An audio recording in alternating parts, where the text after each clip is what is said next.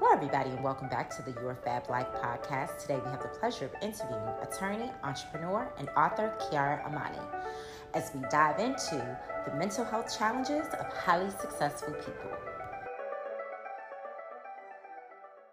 Welcome, everybody, back to the Your Fab Life podcast. Today, we have attorney, entrepreneur, and new author, Kiara, on the call with us today for this episode.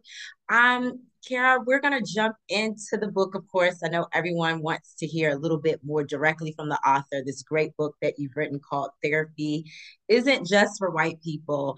But before we jump into that, um, the the message in this episode is geared towards um, highly successful individuals that struggle with mental health. So, I know with your own personal journey, which obviously with the book it's part memoir, right?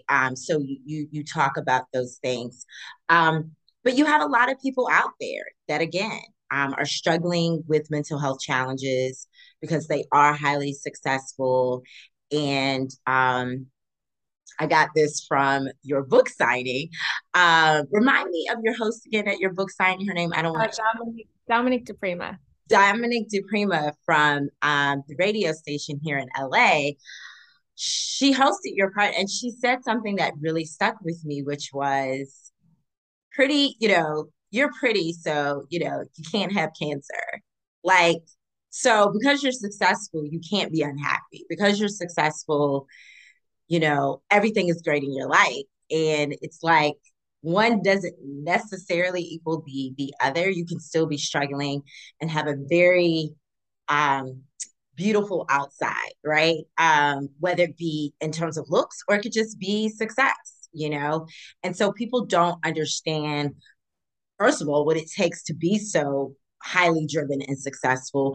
And because, you know, sacrifices are made, unfortunately, you're going to have ups and downs into your mental health. And so we'll discuss more of that topic as we get into the second half of your interview with your book. But I first just wanted our guests, our listeners, to find out a little bit more about you. So I know you technically left your profession to start a new profession. Um, so I guess you can answer it however you feel fit. But what what why did you choose your profession? I guess starting with the lawyer and then author. Do you think the profession kind of chose you, or did you kind of choose it? What are your thoughts?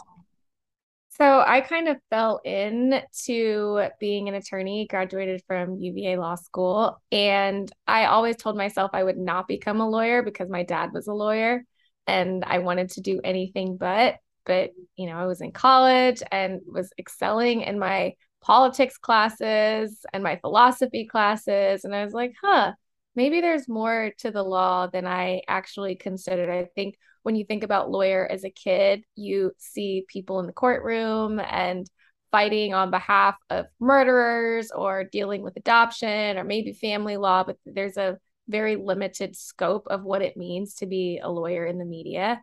And as I really started to look and consider what my options were, I found the world was very limitless. So I felt like the law made sense. And I'm so glad that I started my career in that way because I do very much consider myself a storyteller. And I started out working in corporate spaces, contract law, specifically in entertainment. And so much of my job was taking very complex legal matters, trying to explain things like force majeure and indemnification and breaking it down into very simple language so that my clients can understand what was going on.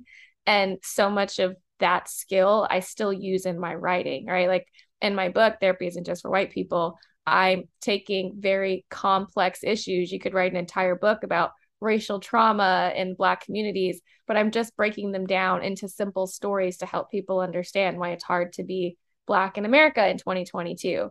So, to answer your question, I kind of fell into it, but I fell into it by design. By design. Okay, I like that. I like that. So I guess you kind of answered my second question. whether you're being a lawyer or whether you're being an author, is your favorite part the storytelling part, like being able to break things down? And it's funny that you said that because I never thought about it that way from the lawyer perspective. You truly are taking the understanding of one party or understanding of maybe the party on the other side and trying to explain it in such a way so that it logically makes sense. And obviously you're applying various laws to the facts of whatever is happening.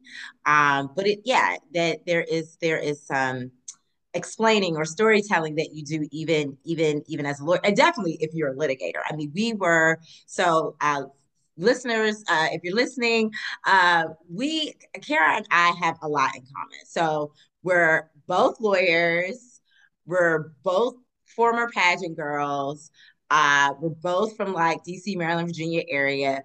We both went to UVA. So it's just like I feel like sometimes when I look, I'm like, I'm literally looking at myself, you know? So we have a lot in common. And so, yeah, when I look at like what you said, like what people think an attorney is and everything, especially with litigation. I mean, transactional too, but litigation, if you're a trial lawyer, you're definitely telling a story. I actually think it doesn't even matter sometimes whether someone's guilty or not. How can you tell the story? How can you compel the because a lot of times you're just convincing the jury anyway, right? And especially if it's criminal law, it's beyond reasonable doubt. So as long as you create just a little bit of doubt, even if they did it, under the law, you can't find the person guilty. So if you have a really good storyteller and a lawyer, especially on the litigation side, no matter what area of law, it could be family law, criminal law, I think that definitely is an important skill set. So I've just never heard anybody say it that way. So I definitely would say, even in contract law, storytelling is my biggest asset. If I'm in a negotiation and I need the other side to see it my way, I have to paint the picture of what could happen, what might happen, and why my way, my proposal is going to be better. So mm-hmm. I'm really telling a lot of stories about what the future could look like in order for Mm-hmm. them to understand why I'm proposing what I'm proposing in the contract. So I think there's still a lot of essence of thinking critically and being creative and taking very big ideas and paring them down and communicating them in a way that resonates with people. And so when people hear, oh, you're a lawyer, but you're a writer and you're doing all these other things, how does that work together? In my mind, I'm like, I'm using the Hand same. in hand. Yeah, same Yeah. skill sets. Well, and we'll discuss this in a moment when we talk more about your book. I think part of the issue I have with being, you know, going to law school, becoming a lawyer, and then trying to do other things is that it's almost like once you go to law school, like you can't be anything else. Like, no, like if you dare do anything else outside of that, it's like, what's wrong with you? Are you okay? I'll never forget there was a post. I'm sure you've seen it like a million times. I know you ignore stuff at this point. I think you were featured. It was something like with Beyonce had did a remix to a song, and you obviously you and your dance partner were highlighted in her 24-hour story, and then it was like reposted. I think in like maybe like an Oprah article or something like that. And then you had also you know, you were kind of known to do like, you know, your dance routines even before that on your page. And I'll never forget, I read some comment when someone was like, "Are you okay?" And I was like, "Yeah, she's fine. She can go to law school 100%. and dance on her page. She can write a book and dance." I mean, is she not allowed to dance? And the crazy thing is, you've never even been in like a super conservative corporate setting, even with your legal background. It's been entertainment, it's been in house and things like that. And I also shared that experience. I've worked, you know, in house at Universal Music Group here in California at one point. So, like, even in our settings, is not even super conservative. But again, it's just like that word lawyer, and it's like once you have that label, you know, sometimes it's really hard to do other things. And I know I've personally struggled with that. Like maybe I should post this, you know, like just that People, struggle. they definitely try to put you in the box. And yeah, I've gotten like, are you okay? Are you going through something? Why are you posting pictures or videos of yourself dancing?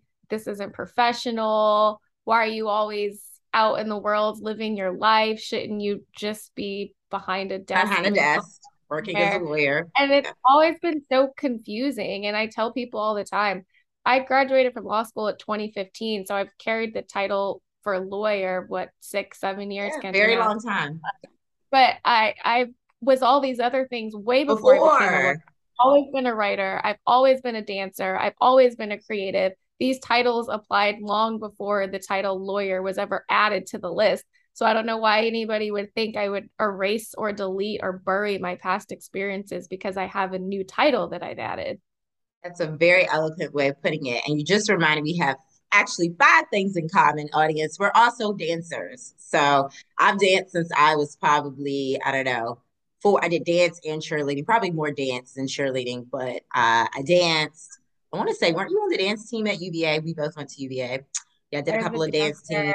and then Yeah, I was a dance team the first 2 years, hip hop, and then competitive cheerleader my second 2 years. your But so second. that was, yeah, that was I was captain of a cheerleading squad. I'm not just gonna not be creative and not And not utilize want to that. dance anymore. It's just that erases now Yeah. that I have this new title. Yeah, I mean, I've, similarly, my mom is like, people just see you in all these gowns and going to all these events.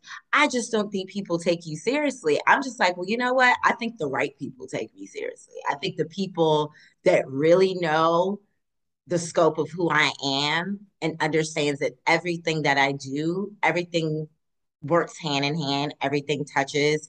And even if if slightly doesn't touch, it's okay for me to be, have a diversified like life or brand.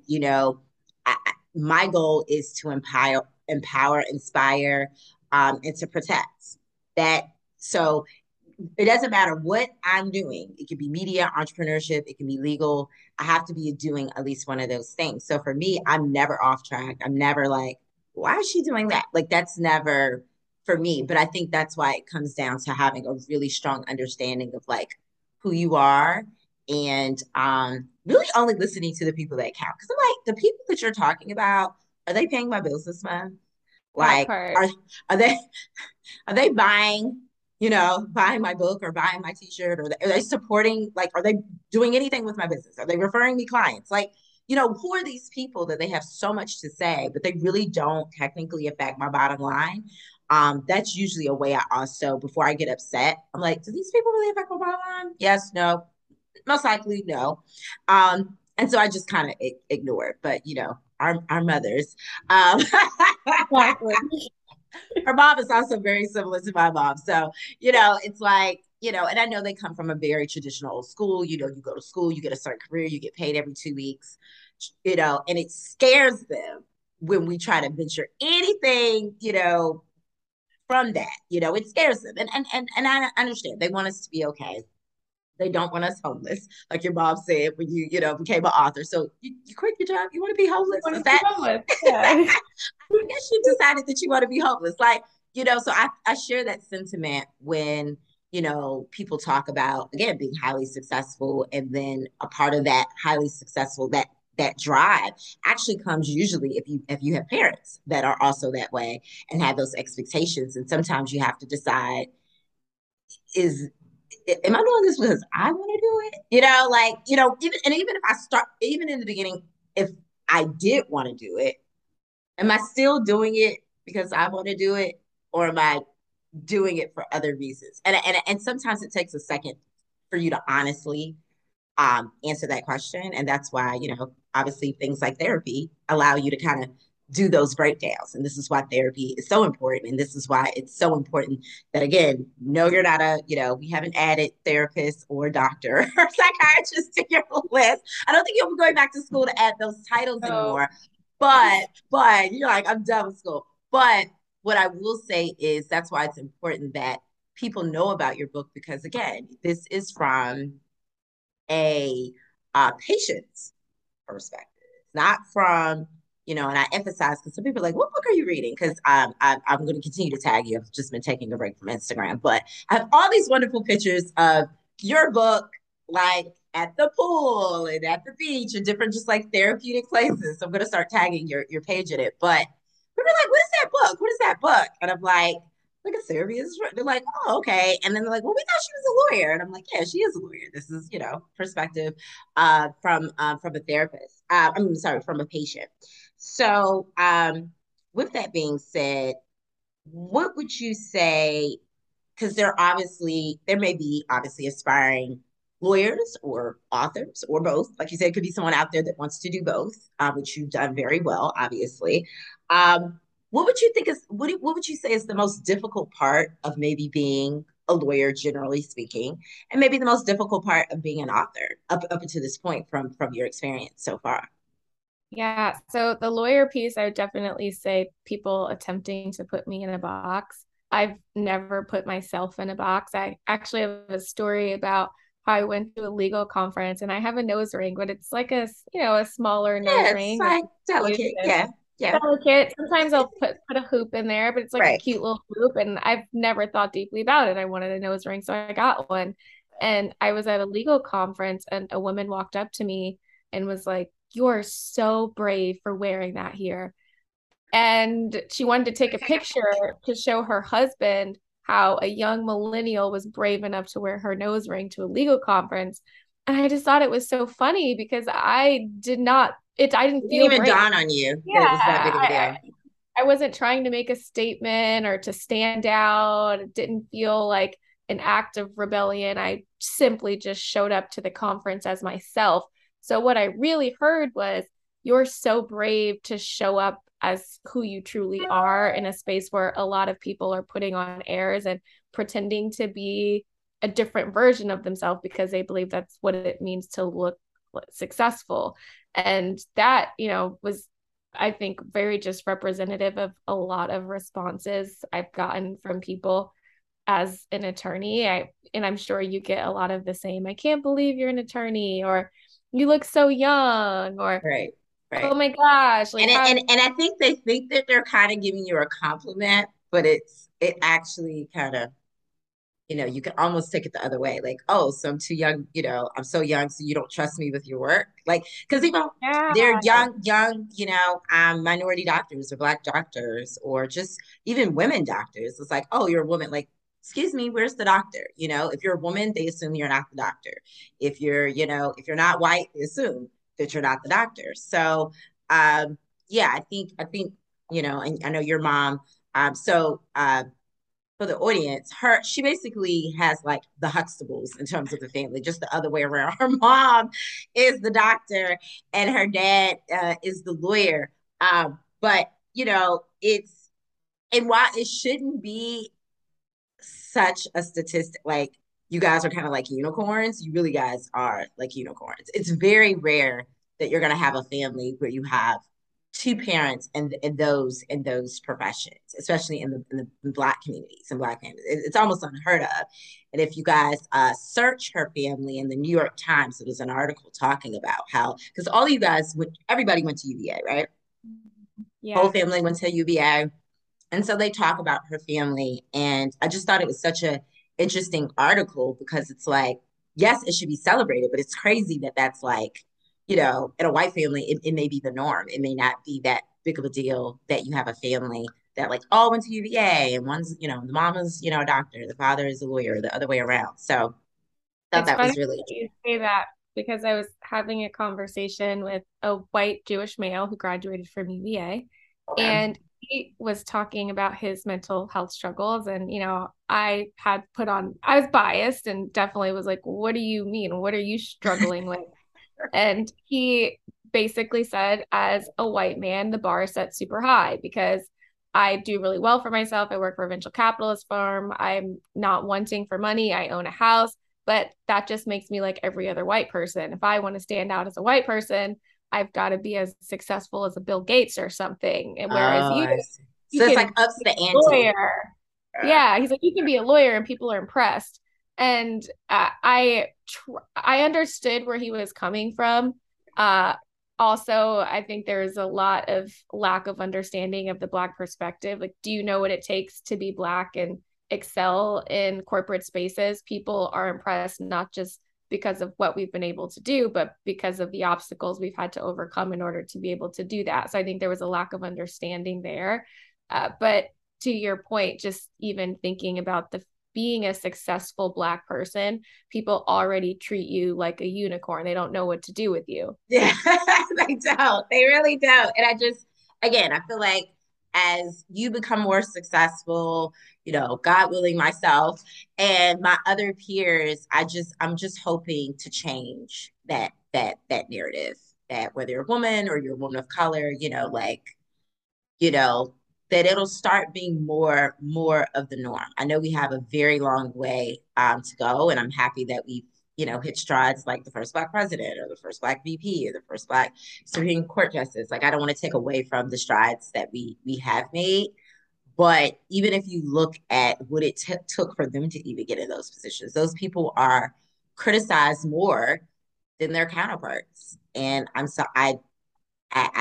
really believe it's their race that brings in that additional criticism. I think their counterparts who may be, again, white in those same roles, even when they make mistakes or things are misunderstood, it's just you don't get the same sort of backlash. And so that's, obviously the sentiment. Um, so what was I gonna say?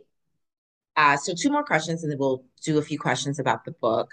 Um, who is your mentor or mentors, if any?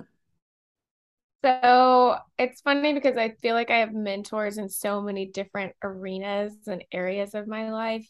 I would say right now, as it pertains to writing and storytelling and kind of the space that I'm sitting in, a young woman named Nancy Red, who's also from Virginia. She was actually the first Black Miss Virginia, which is amazing, and a New York Times bestselling author and has written several children's books since then. And she's been so instrumental in my process, even having somebody pave the way and say, hey, this is where you're trying to go, this is what you're trying to do. I've done it. So let me tell you things that worked for me, tell you the things I would have done differently, and give you a little bit of inside information as to how you can make it happen a little bit more quickly.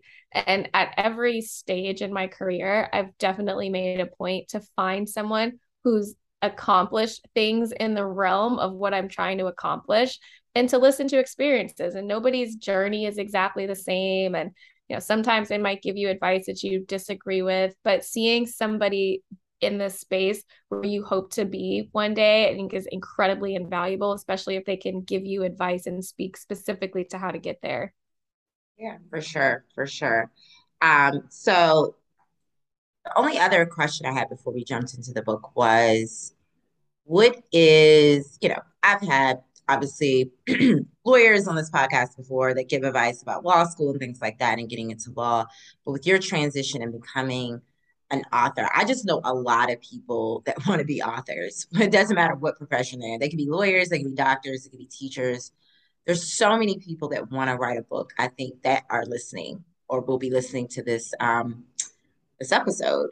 So what would be, I guess, like your top three pieces of advice if someone wants to write a book in terms of how to like successfully do that? Yeah, my first piece of advice would be don't wait. There's Good point. always, yeah, there's always something in your brain that tells you later or tomorrow or next week might be a better time. But really, life is incredibly busy and hectic, and every season brings its challenges. So start right now. You don't have to quit your job, give up the title of lawyer, and take on the title of writer. You can be a writer today. All you have to do is pull out your laptop and begin writing. Right. And I definitely did not wait to start doing my other creative things. And I was doing a lot of that while I had my full-time job. And I think when you're in a space where you know that your bills are taken care of and you're not having to worry about making a payment, it can actually free up a lot of creative space as opposed to quitting your job and then trying to jump into something creative, but also maybe being worried about finances. Yeah, it's hard to put pen to paper when your stomach is growling and the lights are going off. So you may want to, like you said, still at least keep something part-time or, I've had friends throughout, their 20s. Sometimes they just move back in with their parents for a little bit just to give themselves that. Because, no matter where you are, your biggest bill, I don't care how rich you are, um, unless you have already paid the more, like your mortgage and your rent are always going to be your biggest payments, right? So, there are ways to get around it, but I agree with you. You can't just like completely jump out there and like not have, um, the right environment to write in in Yeah, the first because place. You're writing stressed out. a lot of it's a lot of work, and there's definitely like a mental fortitude that comes with continuing on the days you have writer block, on the days you're like, I don't know if this is going to work, and you're questioning yourself, or you're maybe dealing with imposter syndrome, and you've got to continue to write anyway. So I think the additional stress of not knowing where your next meal is going to come from could be stressful. That being said, I know there are lots of people out there who are the type to wait until the very last minute before the project is due to start. Like, oh, my project is due in the morning, I'll start tonight. And if that is the way that you work and you have found success that way and you feel like you need that adrenaline to quit your job and start writing, more power to you. I am definitely not that person, but definitely want people to know you don't have to wait to call yourself a writer. I'd say the second thing is to put yourself on a schedule and stick to it. It is so easy with something like writing to tell yourself, I'm going to, finish my book in the next year. And then you get to the end of the year and realize my book ain't done yet. And I had to be very strict with myself. Mhm. Tuesday, Wednesday, Thursday, whatever your schedule is, for 3 hours every night, I'm going to sit there and write. Whatever distractions you have to tune out, whatever, dates you got to give up and Right. friend dates, whatever, you've got to stick to a schedule, because if you don't, it's incredibly hard to finish a project. And it's really building a brick by brick piece. You're not going to sit down the first day and have your entire book. Matter of fact, you might sit down the first day and not write anything on the page at all. It might be just a lot of ideating and putting together Venn diagrams or Right. outlines, and you might spend 3 hours just thinking about how you want to start the story, and then that's your 3 hours. So if you set a set schedule for yourself, I think that's incredibly helpful. And then the third piece of advice that I would definitely give is, if you're thinking about adding something, and something I've been doing for myself, if I'm thinking about adding a new thing to my plate, I've been asking myself, what is it going to cost me and what do I need to take away? Mm. Because it can be so easy to add additional tasks without doing the breakdown of your time and saying, okay, up until this point, I've been living my life using all 24 hours, and now I'm adding a new task. That means instinctually something's going to have to leave, whether Mhm. that's watching TV for however many hours, or maybe it's a side gig that you've been doing, but something is going to have to be replaced. Like, what is it going to cost you? And I think taking time to figure that out was also really incredibly helpful for me. I stopped doing a lot of things. I wasn't on social media. I wasn't going to any events. Everybody that asked me to come to something, I was like, I'm sorry, I can't right now. I think I had to turn down a lot of things that you Yeah, yeah. I do a lot of events between LA, DC, sometimes Atlanta. You're like, I have this deadline. I have to, and I have to respect it. And I think if you just tell people, listen, this window, I'm just not, unless it's like an emergency or something, I'm just not going to be available. And I think, if people can't respect it, I actually think that says more about them. So I think the people that care about you, want to see you succeed, and like you said, to that point, want to keep you on those deadlines so that you can get it across the finish line. I think they'll definitely understand. So with that being said, you finished the book finally, right? I knew you had finished it, and I think you were doing edits because they sent you edits back, and it's like, oh my god, now I have to do the edits, right? So if you're listening, it's not enough to write the book. Even now, I have helped my mom with a short story collection of short stories about her experience as a Black woman in the CIA. I finished probably the short stories maybe at the end of last year. We're now what month? August? It's been 8 months, and we have not done just like even the surface edit so that we can get it to get permission from the CIA to even give it to the agent or the publisher or whatever. So like, because so many other things, like you said, have just got in front of it. So yeah, there is, be prepared that there is a process. I'm not even like the main writer. I'm really almost like her transcriber, right? She's really the one telling the stories, and it's still hard, because I have a million things going on. So to cut time out to help her with her project, it's it can be a lot. But with that being said, the book is done. It's out. Again, for listeners, therapy isn't just for white people. It is everywhere. It's on Amazon, you can go to Barnes and Nobles. Buy a couple of copies. In fact, what I'm going to do is I'm going to give away two copies. So once I this episode is published, stay tuned on our social medias of how you can enter. I'm going to give away two copies because I love this book. I've been talking about this book. Like everyone, like, what are you doing? I'm reading her book. I'm reading her book. You got to get this book. Seriously. Like even if I didn't know you, I was like, oh my God, I really relate to a lot of these stories. So kind of just wanted, I don't want to give it all away because obviously I want people to go and buy the book. But I wanted to talk about a couple of issues that feed into not just what we're talking about today as it relates to mental health challenges of highly successful people, but also just specifically, uh, the traumas that are fed into like Black psyche very early on that you don't realize like trickle down into other stuff, especially when you're trying to become this successful Black individual. You don't realize it's like a hindsight thing that it could be something from your childhood. It could just be something that like maybe stuck with you and didn't realize it that typically impacts you. And I think no matter, obviously what race you are, if you're listening to this or you're reading her book, I think you will get that there's certain things that impact you early on that trickle down into your adulthood in terms of how you see things and how you interact. I think that lesson is universal. And how it can obviously cause trauma. Again, I think that message is universal.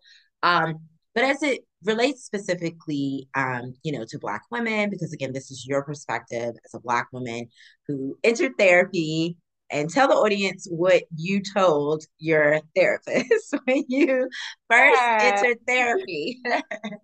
So I went into therapy very cocky. It was a friend who had suggested that I should go because I was struggling with anxiety.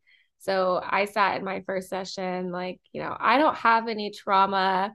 I'm not crazy. I'm very self-aware. I read a lot of self-help books.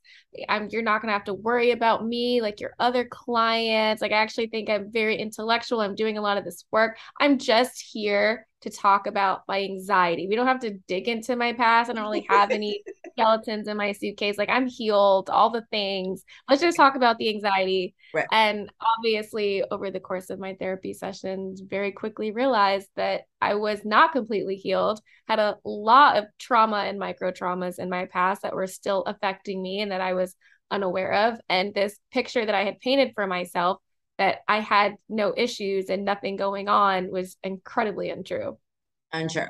And that leads me into one of the areas that you talk about in your book a lot. One is colorism. And we're both beautiful brown skinned girls. I think for us, we have had obviously positive necessary, images within our own households, even outside, we've seen some positive images growing up, but it's still there. It's like it's still kind of like, and again, it's not just with Black Americans, it's with Indians, it's with Asians. The closer you are to being fair, it's like, I think, what is the saying, like white is right? Like the closer you are to looking more European, is just that's just that standard of beauty. And so I know that, you talk about two experiences, and you could just briefly repeat them here, but like how very early on, even with your mom talking to you about your mom has two sisters, right? It's three of them total, and how some were fairer than the others, and how you have your aunt who obviously is on Broadway now and has done super well, but growing up, she had to have this placed on her that, you know what, you may not be treated the right way because you're darker skin. We just want to give you a heads up. Be prepared that had to be already ingrained in her. How that could create a complex later if you're literally out of the womb already saying, well, just be a warning, you may be treated a little differently. Even I don't know if you've read either one of Gabrielle Union's books, Yeah. that I think she talks about in her second book, that people were like so concerned about the complexion of her child. Yeah. her baby. She struggled so long to have a baby. I think she was like, I don't care what the baby looks like. I want the baby to be healthy. I want the baby to be happy. That's all she cared about. But people were like looking at the color of the back of her child's ear. They were trying to figure, and I'm like, both of her parents are brown skin. And yes, two brown skin people can obviously have a fair skin child, but she's gonna be black. I mean, like I'm not sure what they were like, expecting, but like to me that kind of made it weird. But could you talk more about like how specifically, again, in the black community, even I would say not even so much black men, and I'm not saying they don't have their hardships, but specifically black women and colorism, how that can affect just kind of like how you see yourself and how that can, impact some of your successes later on. Yeah, I think a lot of colorism is just internalized racism. And it, to your point, it is this idea, the closer you are to white, the better you are. And I, grew up in Virginia in the South and had a lot of guy friends at UVA. A lot of them played football, and some of the things I'd listen to them say, hear them say, like I've got to date a girl who's lighter than me because I don't want my kids to be darker than me. And these are black men who, also grew up in the South. And I don't know that colorism is more prevalent in the South, but I just have heard more people talk about it in the South than I have up north. Uh, and just the way that you start to think about yourself, like, well, what is so bad about brown skin? Right. Who Who cares what cares? I Right. yeah, I got it's, even though I grew up with my mom, she's lighter skinned, she has green eyes. I never really thought deeply about color or colorism. I didn't think about myself as brown skin. I didn't think about her as light skin. I didn't think about my aunt Jeanette, my mom's sister, who's incredibly dark skinned. And I do talk about in the book how people would be very confused when they were younger. Like, do you have the same mom and dad? How is it her skin is so light and her eyes are so light and you're so dark? How does that work? And I'm like, it's melanin. Melanin is unpredictable. You don't know. We're arranged. We're Yeah. arranged. Hair, And eyes, skin color. That's one thing that's beautiful about the Black race globally. You can have the darkest of the dark, you have the lightest of the light. You can have the curliest of the hair, you have the kinkiest. It's just, like we're just not, we're not monochrome. We're not just one thing. And I actually think that's what makes, you know, Black people around the world so beautiful, just because we are such that range. But I like what you said. It's really more of a it's really like it's more of an internal racism thing, like you said. Because here's the thing: white people know that at some level, they have the superiority. They colonized most of the world, so you already come in, what you talk about in the book, with this white privilege. Like you didn't ask for it, you didn't beg for it, even if you don't want it. If you're white, you just get the privilege. You automatically get it, right? And then if you're black, you automatically just get the disprivilege, whether you want it or not, right? Whether you could be the smartest person in the world, but there's certain disprivileges you'll always carry on your back. Even Barack Obama, and he's half white, okay, has the disprivilege of being, a black person, So I, it's just amazing. It doesn't matter what we do, we're gonna get it. And so I like how you said that. It's really the internal thing that we do in the black community that, like, well, you know, this is the definition of whether, what beauty and maybe what success looks like. And so, we want to make sure it's as close as white as possible, because we want to make sure we reach that success, whether it's, like you said, to get the football player, I want to make sure I'm as light as possible so he'll marry me, or if it's the career, well, I kind of want to look like them. I don't want to have a nose ring. I don't really want to have kinky hair. I want my hair to be straight. I want to kind of blend in as much as possible in corporate America, because, I want the success. So I think it really does tie into, what we're talking about, success across the board, whether it be personally, professionally. A lot of times, we as Black people are reaching for white standards or white norms because we think that's what we need to do to get the success. And And I've it's even heard Black people, talking about Ketanji, who was just, named to the Supreme Court, saying her hair was not professional. And this She's is actually worn 2020. her hair like that for a really long time. I Yeah, almost feel like she's made it a point to do that too, to be honest. exactly. Like I think it's great. And well, here we are criticizing her for not looking professional, but what is professional? Why her hair is kempt, it's done, it's kept. Is professional a certain texture? Is professional certain style? And how come those styles and textures aren't what Black people tend to do with their hair? Right. Right, right. And you have, obviously a couple of chapters in here about hair, the blondest hair, even with, looking at Barbie dolls from very on, like not wanting, the black Barbie doll, but maybe wanting the white Barbie doll. Your mom getting, even offended that someone would give you a white Barbie doll. But you're like, no, that's what I want. That's what I want. And this is a child, you as a child, your mom can see the bigger picture and realize, okay, this is not good. She still needs representation right here, even in her bedroom. Not to say that you can't have a white doll at all, but she was afraid that if that was all you were, seeing, then you wouldn't think that you were beautiful. You wouldn't think, because there's no way you can see yourself in a doll that has this long, flowy blonde hair, like you said, light eyes. Like that's not you. So even though I still think that is a form of beauty, it's still not you. And so, I know there's a story in your book about, the doll and even just generally speaking, how a lot of times sometimes, even though the irony with hair, and I just have to put this out there.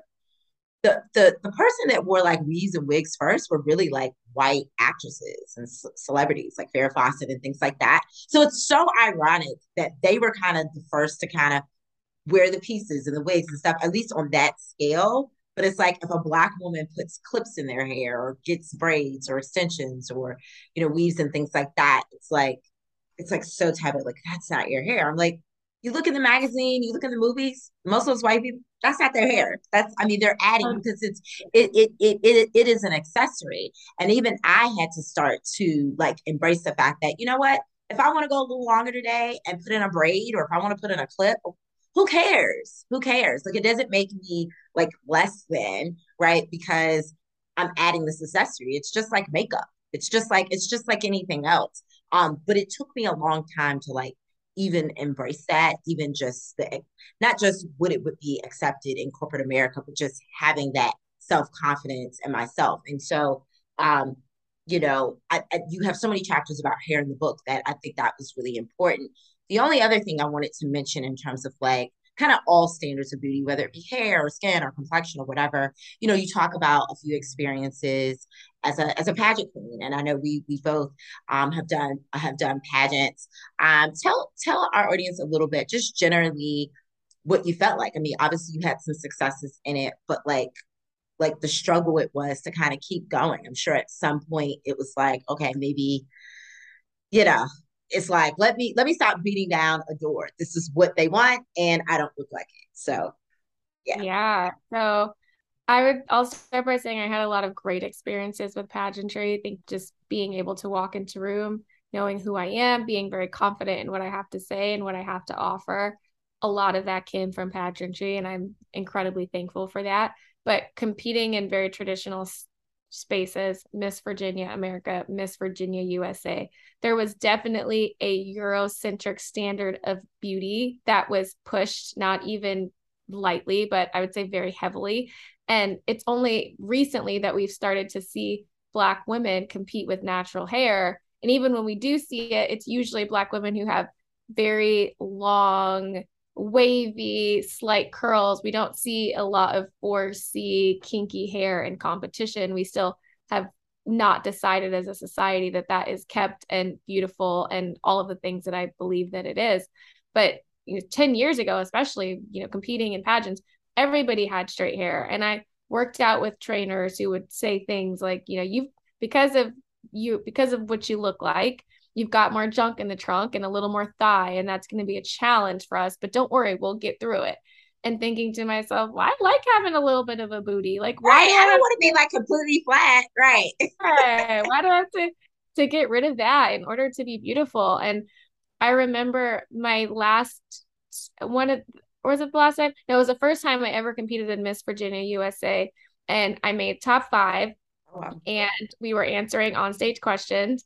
And they asked me something that had to do with our political system. And I went into this whole answer about our bipartisan political system and why I did not believe that was the most effective form of government because it caused people to create factions and move further apart. And then we become more aligned with parties than we are with issues.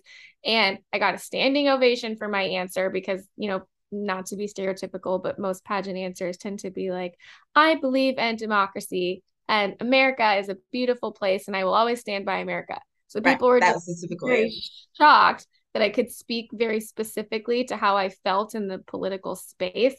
And I walked away fourth runner up. And I remember talking to the director of the pageant after, and she said, we could not crown you because you sounded too smart.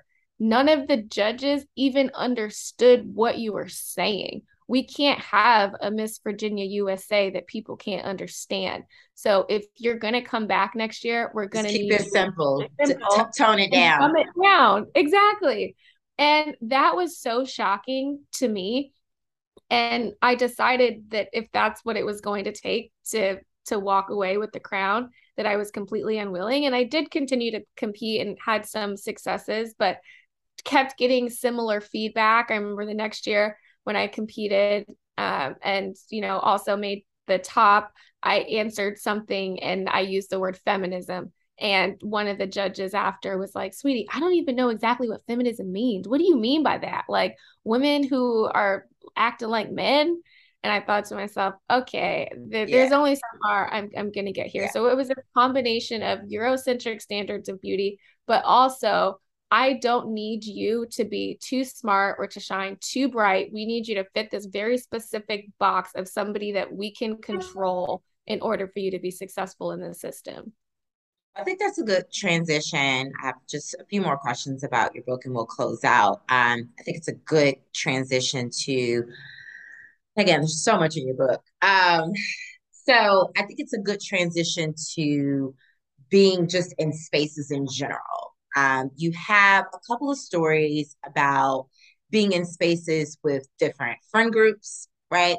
Having your Black friend group versus your white friend group and struggling to having to turn on and turn off. And again, some people, don't live in the South, never lived in the South. And so they may not understand like how much of an issue it really is. Because I feel like even outside the South, I still feel like I felt that way, but definitely in the South, you probably would feel that way, that you are going to have these different groups. And there's this level of, again, I mean, this is all in the last, whatever, 10 or 15 years, right? So it's not like it's 100 years ago. There's still this level of segregation. So it's interesting that your book talks about how we still kind of segregate among, not that there's a rule that we need to segregate, but like you talk about segregation amongst your friend groups, but then you also talk about segregation even with UVA and how we have this famous stop called the Black Bus Stop. And again, if you don't go to UVA, if you had saw the title, you probably didn't know what it was. But if you went to UVA, you immediately knew what it was. And, after reading the chapter, I'm like, I didn't realize how much of an issue, kind of like that was in hindsight, that we had like a whole stop dedicated to where the Black people hung out and how maybe that wasn't like the best thing. I don't know. It didn't occur to me at the time. I thought it was just like the cool thing, this is where you could be seen and wear your outfits and, talk to the guys and things like that. And, I would like literally plan my outfit. If I knew I was going past that stop, I could not be looking raggedy. I could not be looking crazy. I had all my outfits planned, like super OCD, which most of my audience already knows I'm super OCD. So yeah, if you could just talk about how even now, probably still in 2020, I'm pretty sure the Black Bus Stop is still at UVA. I'm sure it's Oh, still yeah. there. How we, this whole self segregation thing, because again, there's no rule that we need to segregate at this point. Why are we still doing it? Yeah, it's such a great question. And I think in some spaces, minorities don't always feel safe or welcomed fully in white spaces. Okay. So we create our own spaces where we can feel safe and be ourselves and not worry about the white gaze or being judged or having to prove our worth. And So I think there's a piece of it that just comes from that, right? Like wanting to be able to just relax and be you.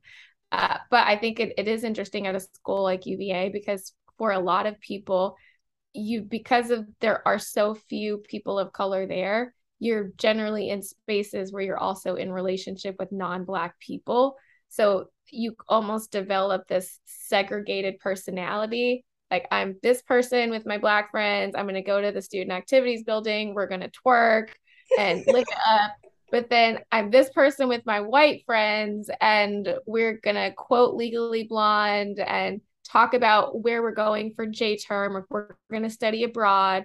And it's so easy to just become two people. And I think that's the piece that can be really damaging, jumping from person to person. And in the Black community, we do a lot of code switching. And I understand where code switching comes from, right? Like we just want to be able to speak the language of the people we're speaking to. We want to be fully understood. But if you're not able to live as your fully integrated self, there are pieces of you that you're probably burying that really need to be on display, but you're afraid to put them on display because you're like, this is the wrong group. So I had to relearn how to show up in the world in a way that I could be the same person around my Black friends and my white friends. And once I started, I think living what I would call more integrated and just showing up as the most And authentic tell us about how self. old were you when you actually, because you mentioned it was like your late 20s, right? When you finally said, you know what, Yeah, I'm just going to be the same person in each group. Screw it. If you don't like it, if you don't get my references, you don't get your references. I'm not going to change exactly. who Yeah, you friends it was with. like Okay. maybe 27, 28. It was later in life because to your point, yeah, references for a long time. Like, oh, these white people haven't seen this Black movie, so I don't want to reference it. But I started thinking to myself, when they reference stuff that I don't know, they don't not reference it. They just assume that I know what they're talking about. They assume that I know the Cher song or that I've been to a Celine Dion concert. They're not consciously moving through the life carrying the burden of trying to make sure the person they're speaking to understands all of the cultural references.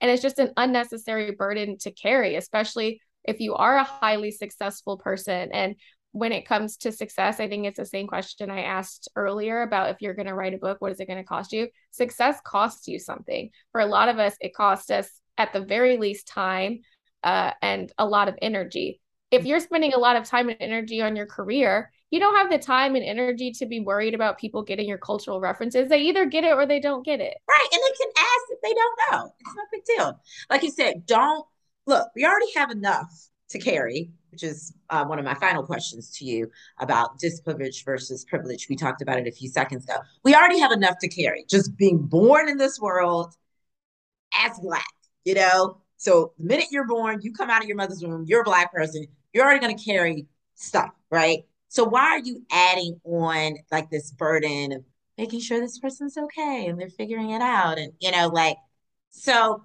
yeah, I agree with you. I think that's the best way to recap it for someone that's listening to this that don't feel like, you know, you have to continue to switch back and forth, back and forth, back and forth. At some point, you just have to show up as your authentic self. And if people have questions, don't feel afraid to engage or answer things or explain things. But also to your point, you made this point at your book signing very clear.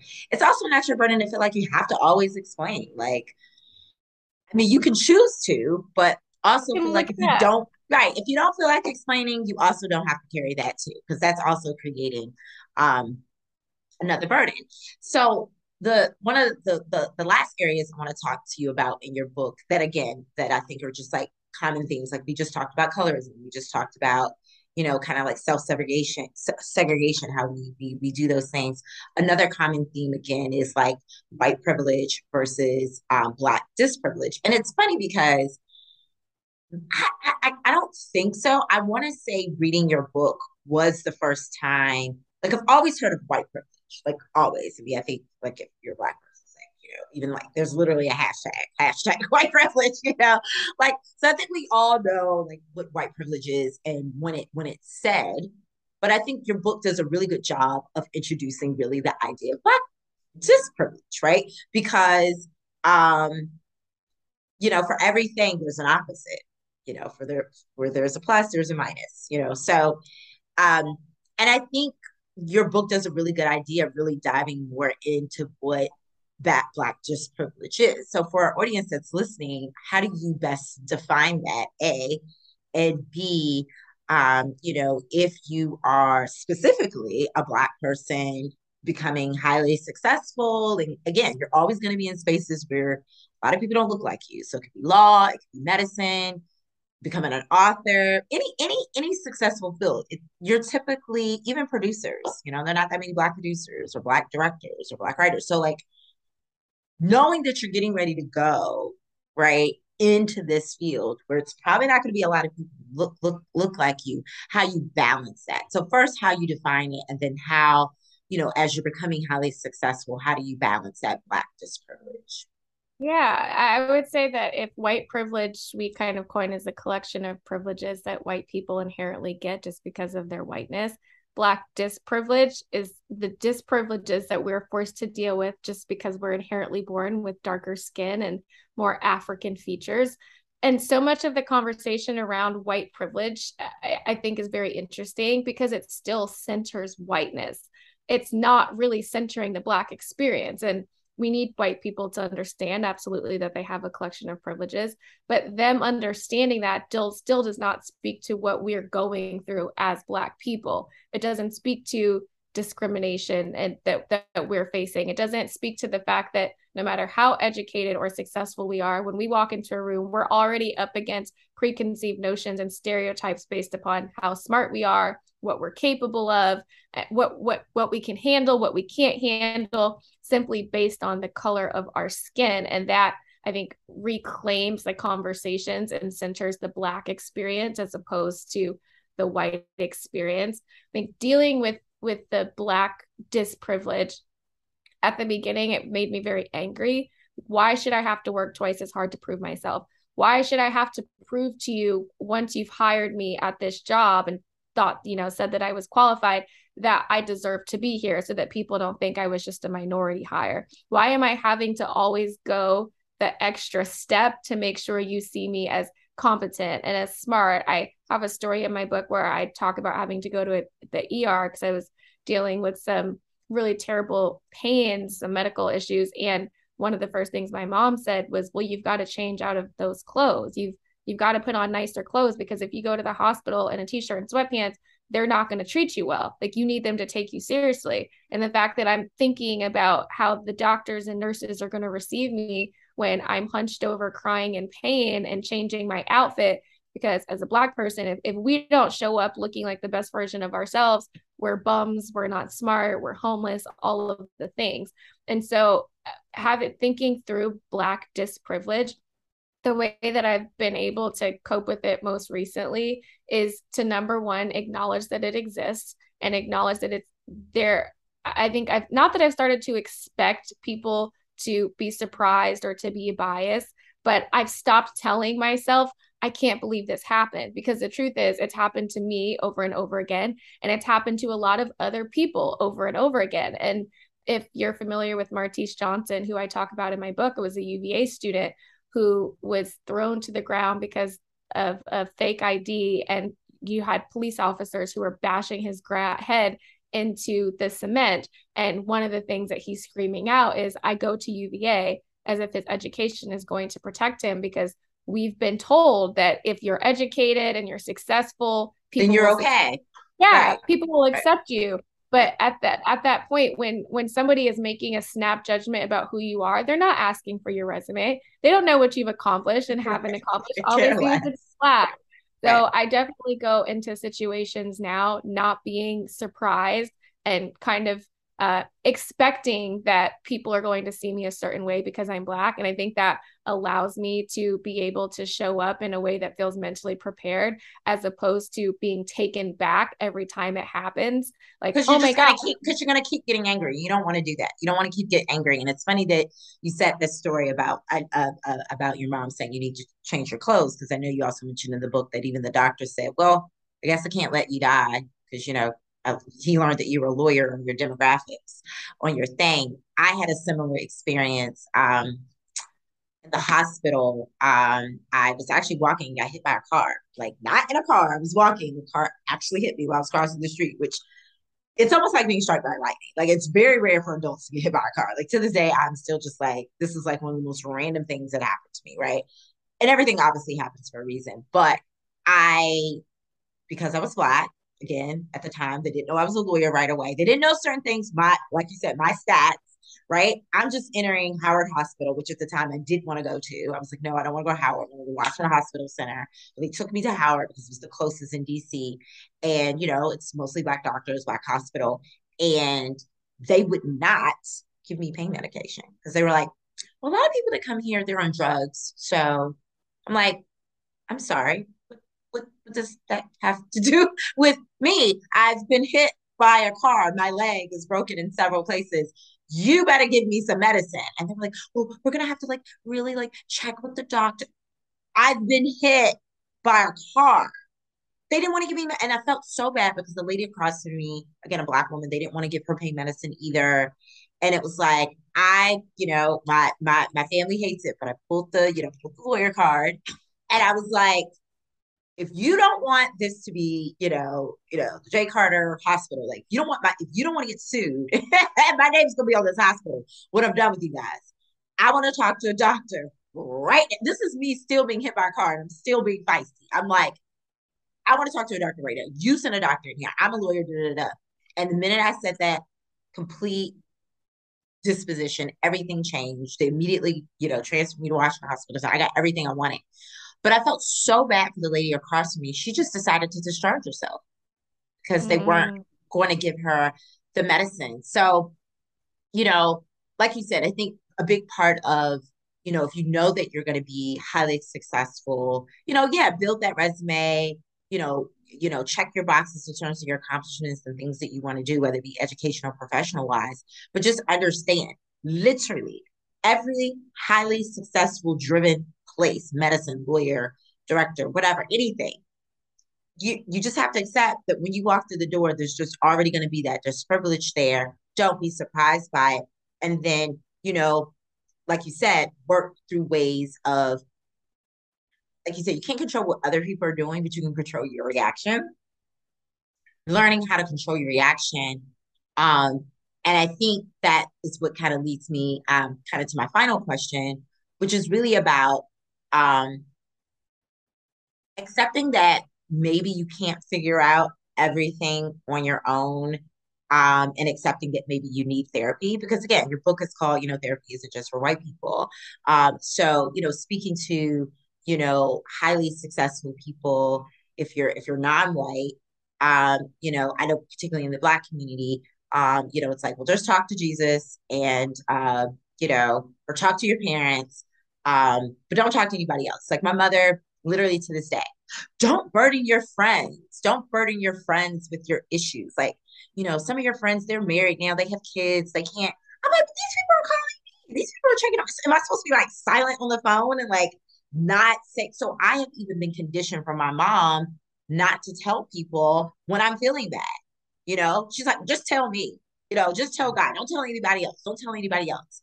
And I know a part of her is protecting me because what people don't know, they can't use against you. So I do think you should be careful what you tell people. Um, and also something that we kind of joked about before we decided to do this interview, that I'm constantly on your Instagram, like liking things and reposting things and super excited and congratulating you. And we were just talking about how like we have to be our own cheerleaders, like we have to kind of like hype ourselves up because there's so many people that even just look like us that don't celebrate us, will never congratulate you. They may look at your post, they won't like it, they won't comment on it. They may go to your story to see what you're doing, but like will never congratulate you. Never, ever. And I know some of that is, being ambitious. People feel like if they're not doing certain things, is a reflection of maybe that they're not doing it. So it's like that secret thing. But like, I think for me, it's given me a little bit of a complex because I know here's the thing. I know that you should just be doing what you're doing, right? for yourself and your family and and whoever and the people that you love you. And if everybody else comes along and congratulates you, fine. But at some level, I think highly successful. We do it because we do want the congratulations. We do want the accolades or people to be happy for us. And I think even with my own therapy journey, I've had to learn that it just may not happen that way. So that's my very long-winded way of again asking, um, again, if you're a highly successful person, especially with high pressure jobs, like definitely the medical and the legal profession for sure. But there's so many professions that are highly driven where you're going to have a lot of stress and you're going to be expected to just not only achieve but just keep. It's almost like you have to keep one upping yourselves. um and when is it time to be like, all right, maybe I need to go to therapy? No, I'm not crazy. Like I said, I'm not crazy or anything like that. But I clearly have some anxieties. I have some traumas. I know there's certain triggers for me. Sometimes I just take a break from social media because I have just certain triggers, right? So when is it time for, you think, a highly successful person to enter therapy? When do you think is a good time to do that? Today, right now. And I say that because I think there are generally two camps of people who are not in therapy but can afford therapy, right? Because I think there are lots of people who want treatment, and access to mental health care is not always there for people. But to the people who can access it in some capacity, I think there are people who are in the closet with their struggles. They're dealing with anxiety or depression or imposter syndrome or whatever else, and they don't talk about it, pretend it doesn't happen. They sweep it under the rug. They hope it's just going to go away, and it continues to come up probably at the most inopportune times, and they really need someone to talk to.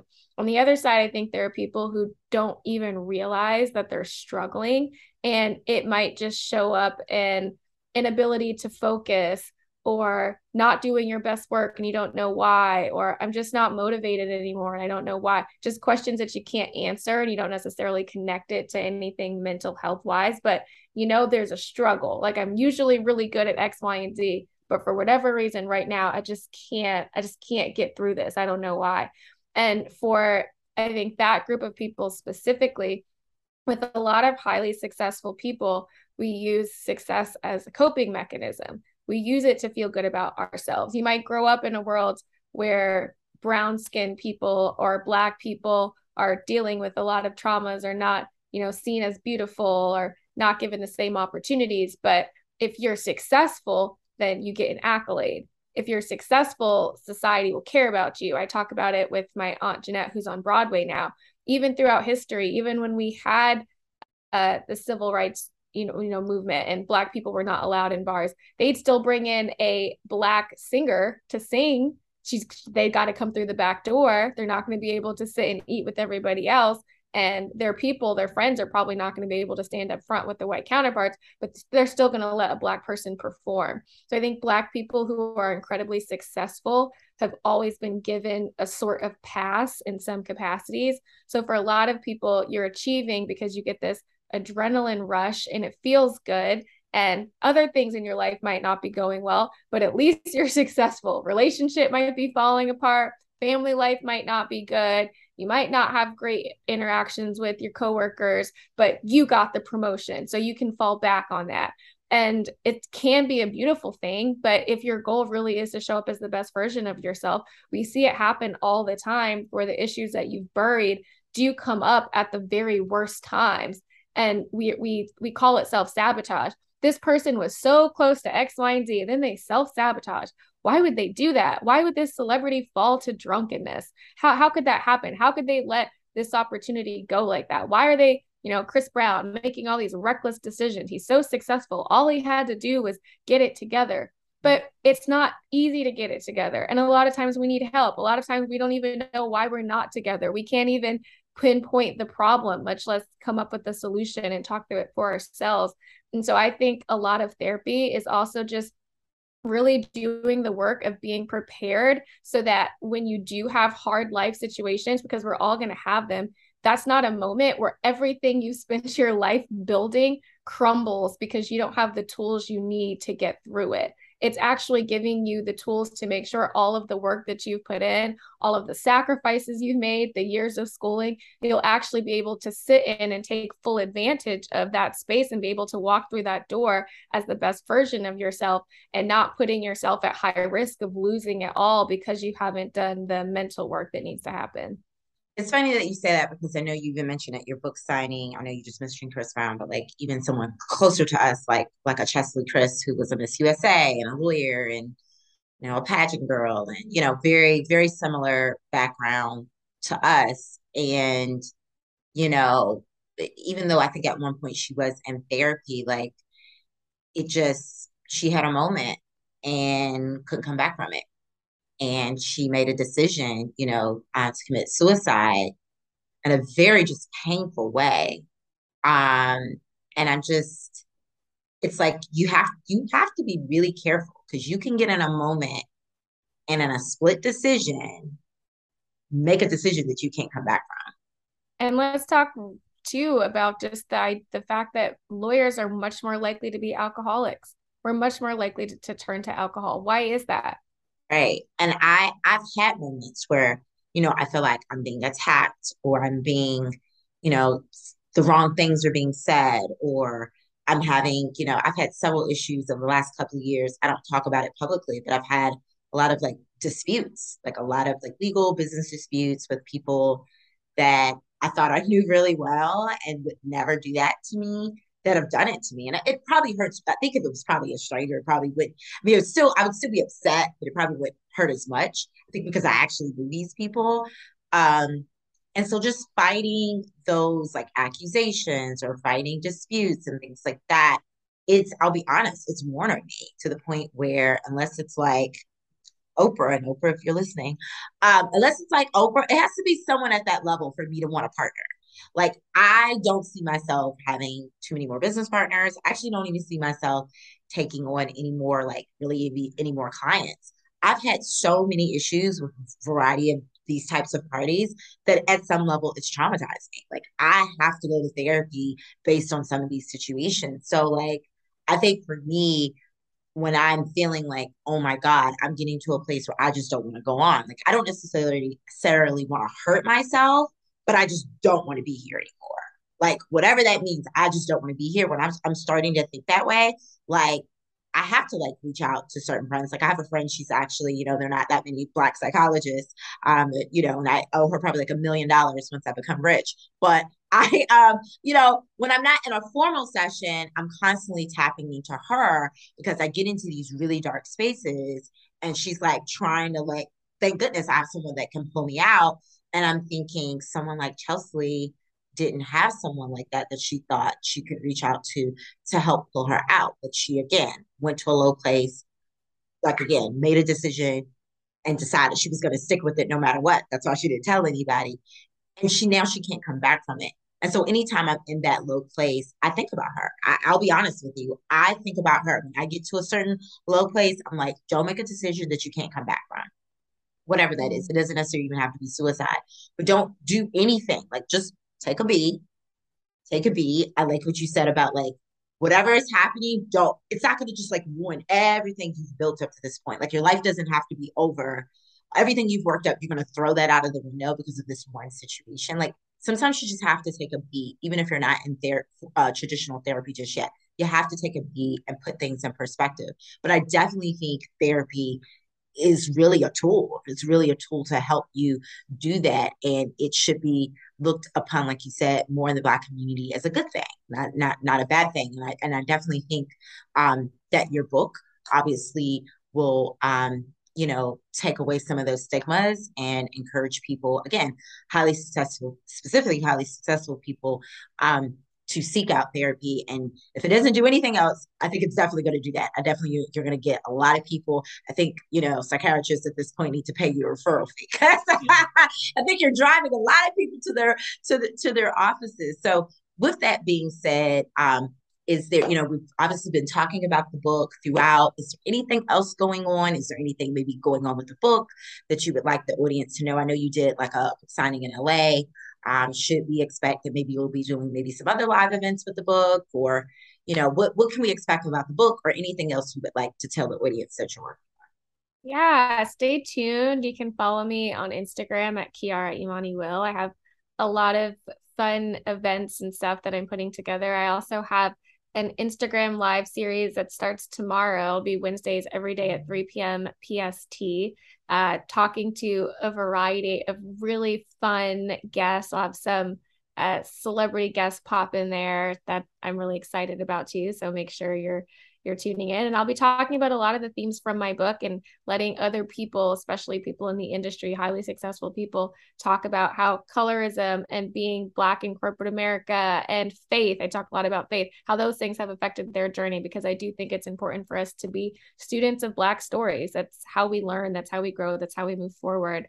And I'm also in the process of having some conversations about adapting the book for television, which I'm super excited about. So stay tuned for that. Yes, I am excited. And the series, it doesn't necessarily have a name. It's just on your personal, and I forget your Instagram is it just Kiara Imani? Kiara Imani Will. Kiara. Kiara Okay, Imani Will. Will. Yeah. I'm sorry, Will. So you have to put WILL at the end of her Instagram. Yeah. So check her out. Check out her series moving forward. Every week. I think that's excited that there's a potential to adapt it as a book. It definitely gives me for people that haven't read the book yet, but they're going to read the book because I'm also giving away 2 copies with this episode. It definitely gives me, like, when you read kind of in the beginning, early stages of Issa Rae with Insecure, where she would do like the short skits on YouTube, but then she figured out a way to like really put it together, to put it into like, like an actual show that you could watch each week with like, multiple characters and storylines and things like that. So definitely a lot of your stories, like, I can like visualize. Like I'm like over here hollering, yelling, like, oh my God, I can't believe that happened. So I can definitely see how some of the stories could definitely be like recreated into some sort of story. And I'm excited to see what's to come. My audience will be following you. Obviously, you guys can continue to follow the Your Fab Life podcast through our main Instagram page. I am Legally Fab.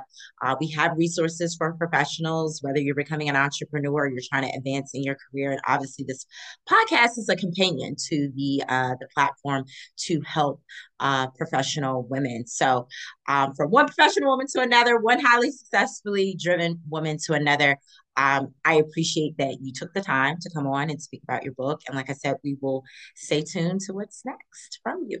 Awesome. Thank you for having me. This was great. Thank you. Thank you for listening to Your Fab Life. Until next time, please make sure to follow us on all our social media handles at I am Legally Fab. Take care.